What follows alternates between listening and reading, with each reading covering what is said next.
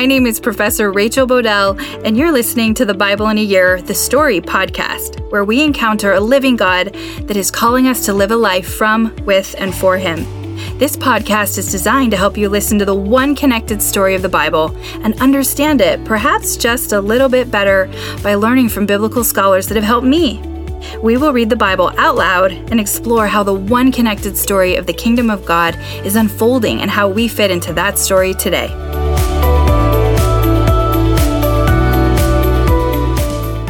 This is day 153, and I'm reading from the NIV version of the Bible, 2 Kings 13 and 14, Amos 7 through 9, and Psalm 124.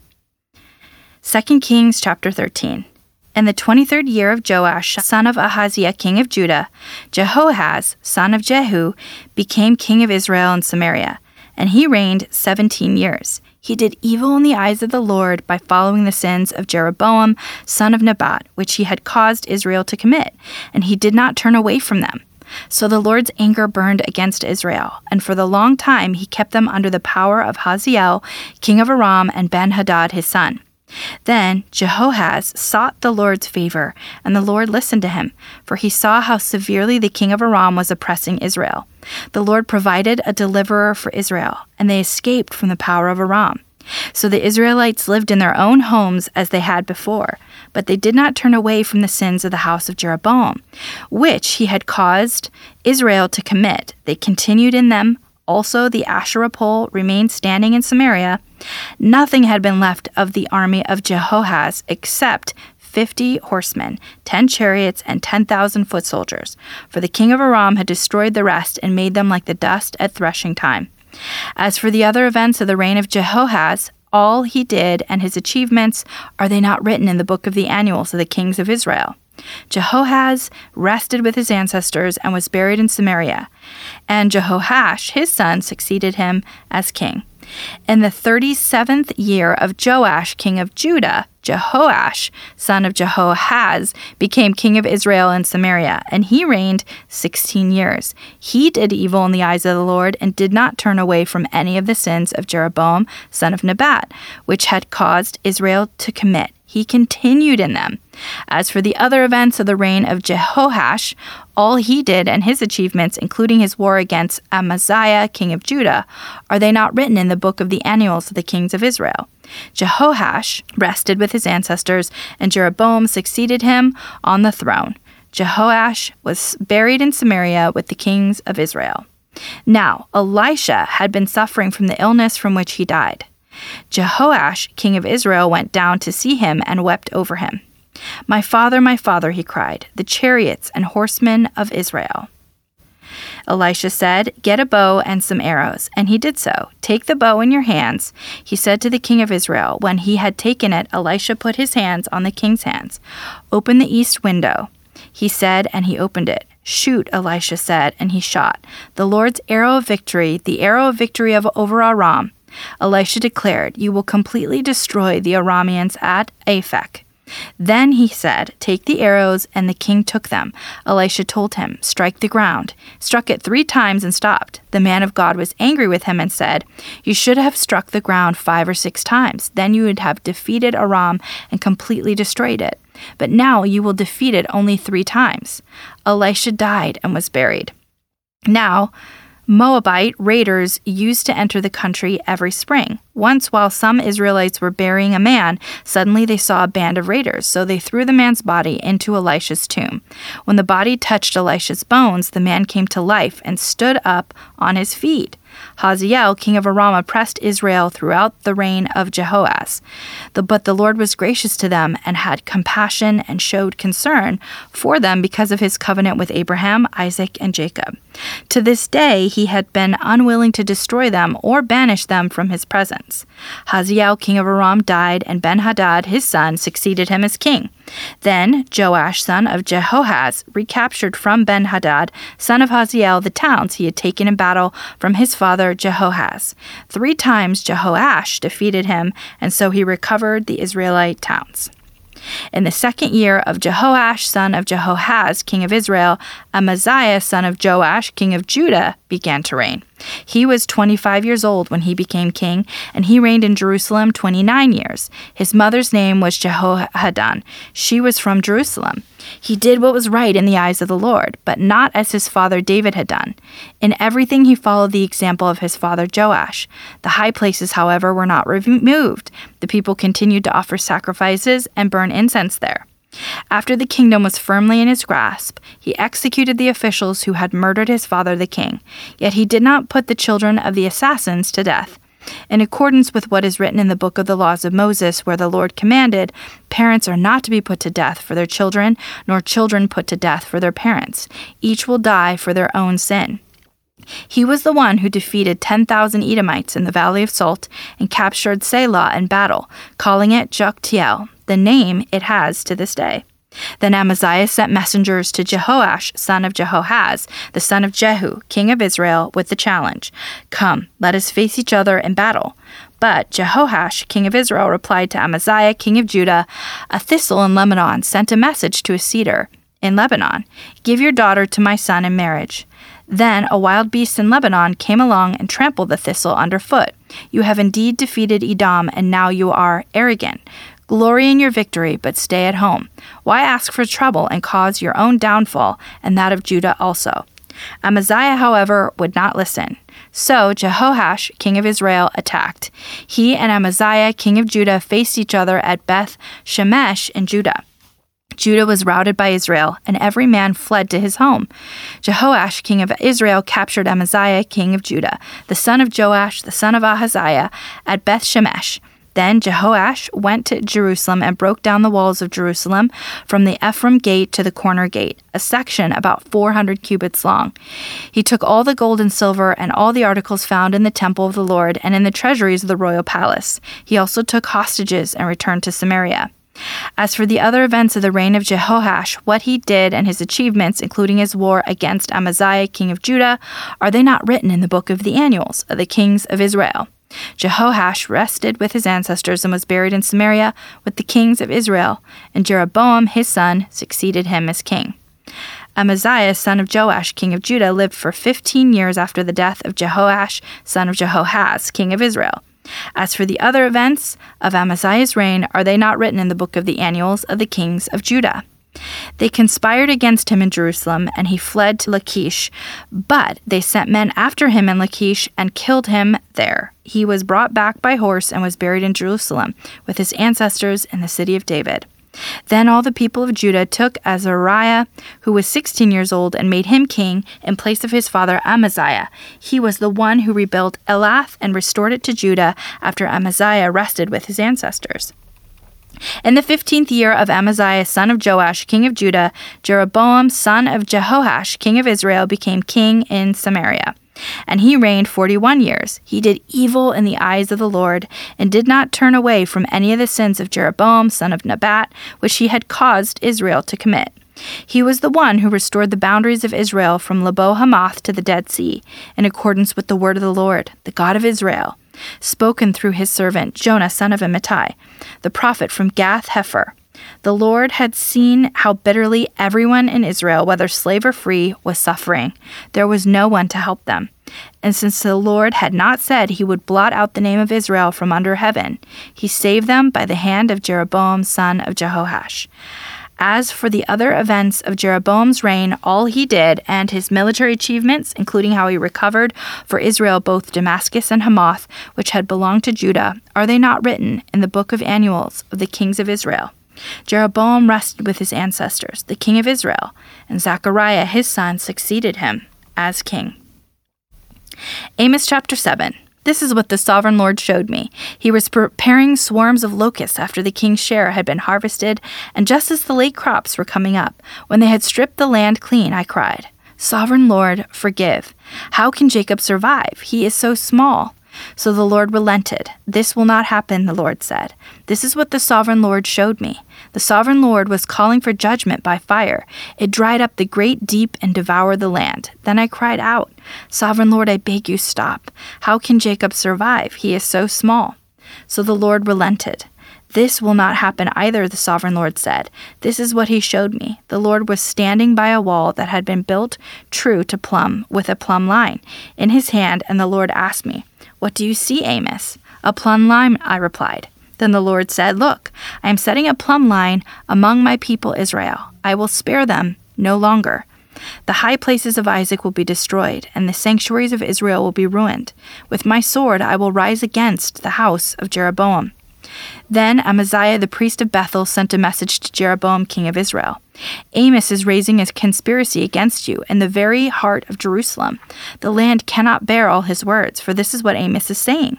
Jeroboam will die by the sword, and Israel will surely go into exile, away from their native land.'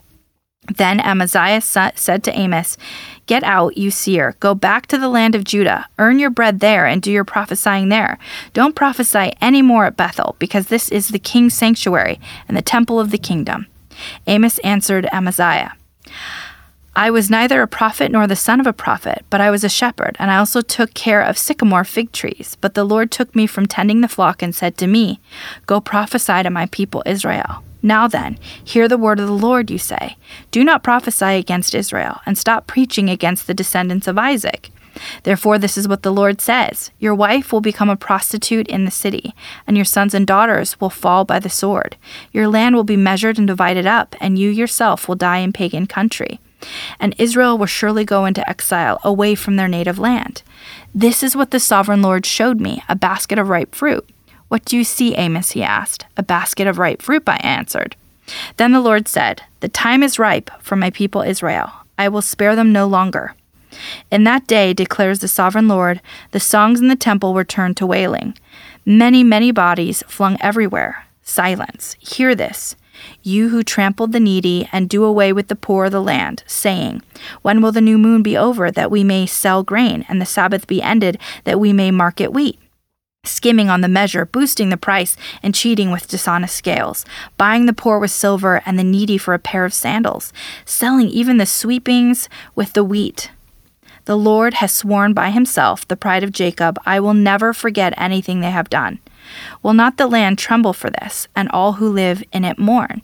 The whole land will rise like the Nile. It will be stirred up and then sink like the river of Egypt. In that day, declares the sovereign Lord, I will make the sun go down at noon and darken the earth in broad daylight. I will turn your religious festivals into mourning and all your singing into weeping. I will make all of you wear sackcloth and shave your heads. I will make that time like mourning for an only son and the end of it like a bitter day. The days are coming, declares the sovereign Lord, when I will send a famine through the land, not a famine of food or a thirst of water, but a famine for hearing the words of the Lord. People will stagger from sea to sea and wander from north to east, searching for the word of the Lord. But they will not find it.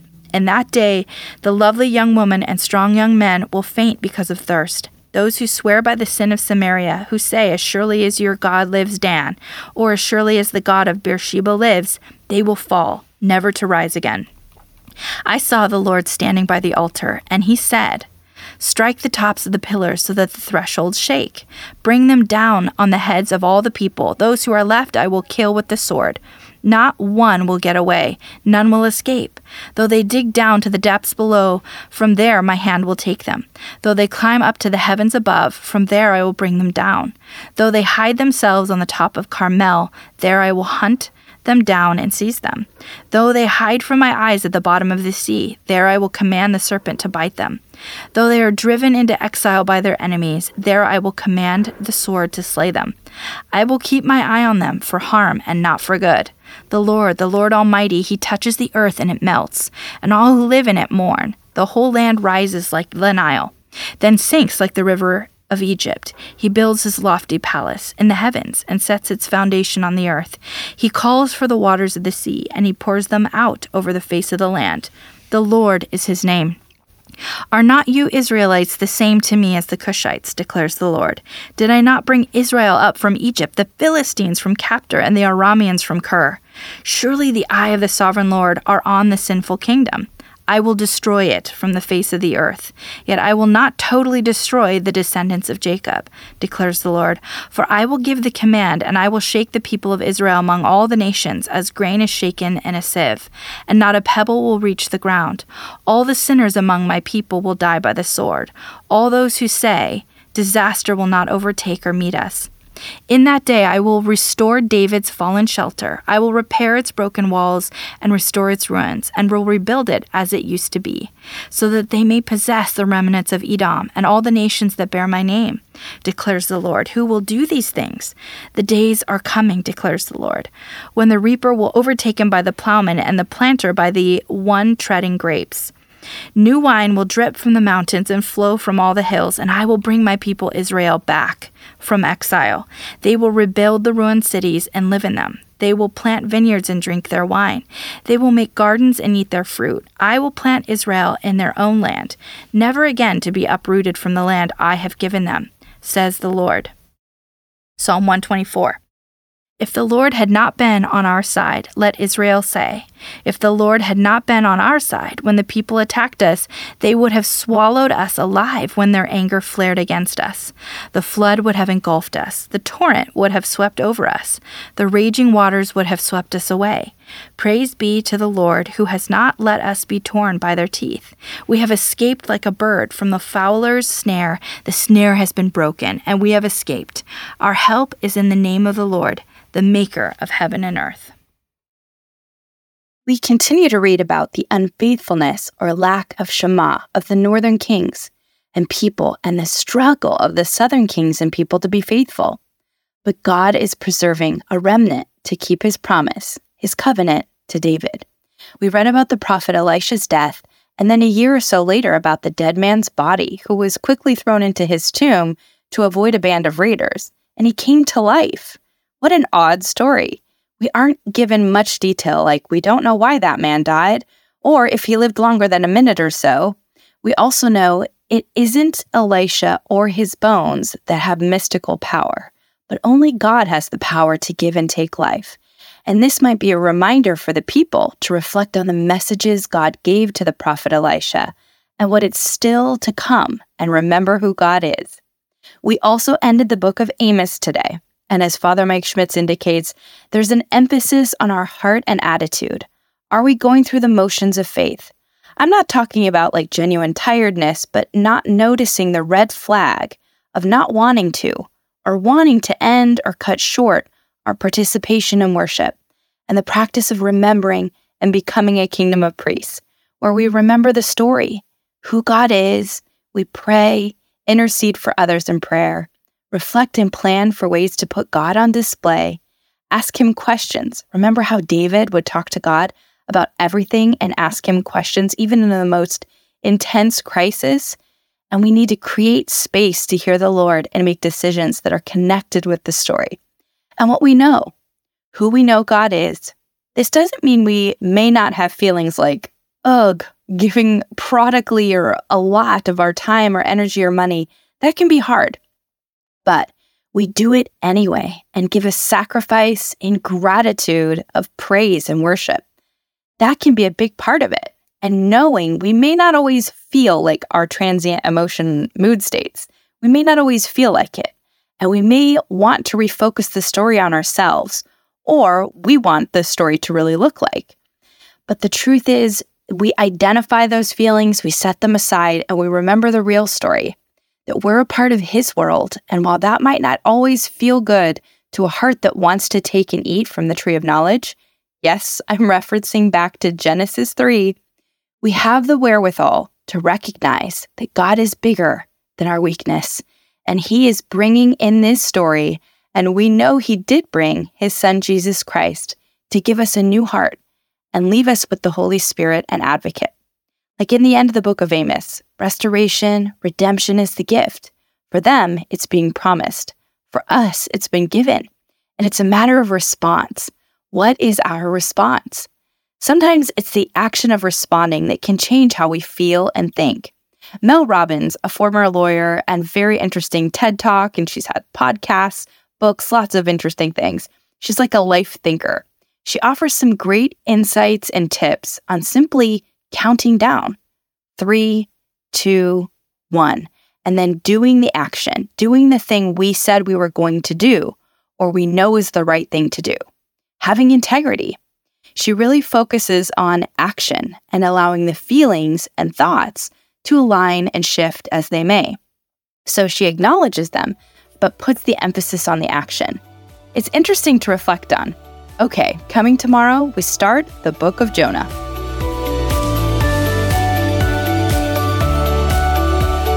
Pray for me, I'm praying for you. My prayer is this, found in Philippians 1, 9 through 11, that your love may abound more and more in knowledge and depth of insight, so that you may be able to discern what is best and may be pure and blameless for the day of Christ, filled with the fruit of righteousness that comes through Jesus Christ, to the glory and praise of God. What is this fruit? It is love, joy, peace, patience, kindness, goodness, faithfulness, gentleness, and self-control. Against such things there is no law. Galatians 5:22 through 24. See you tomorrow.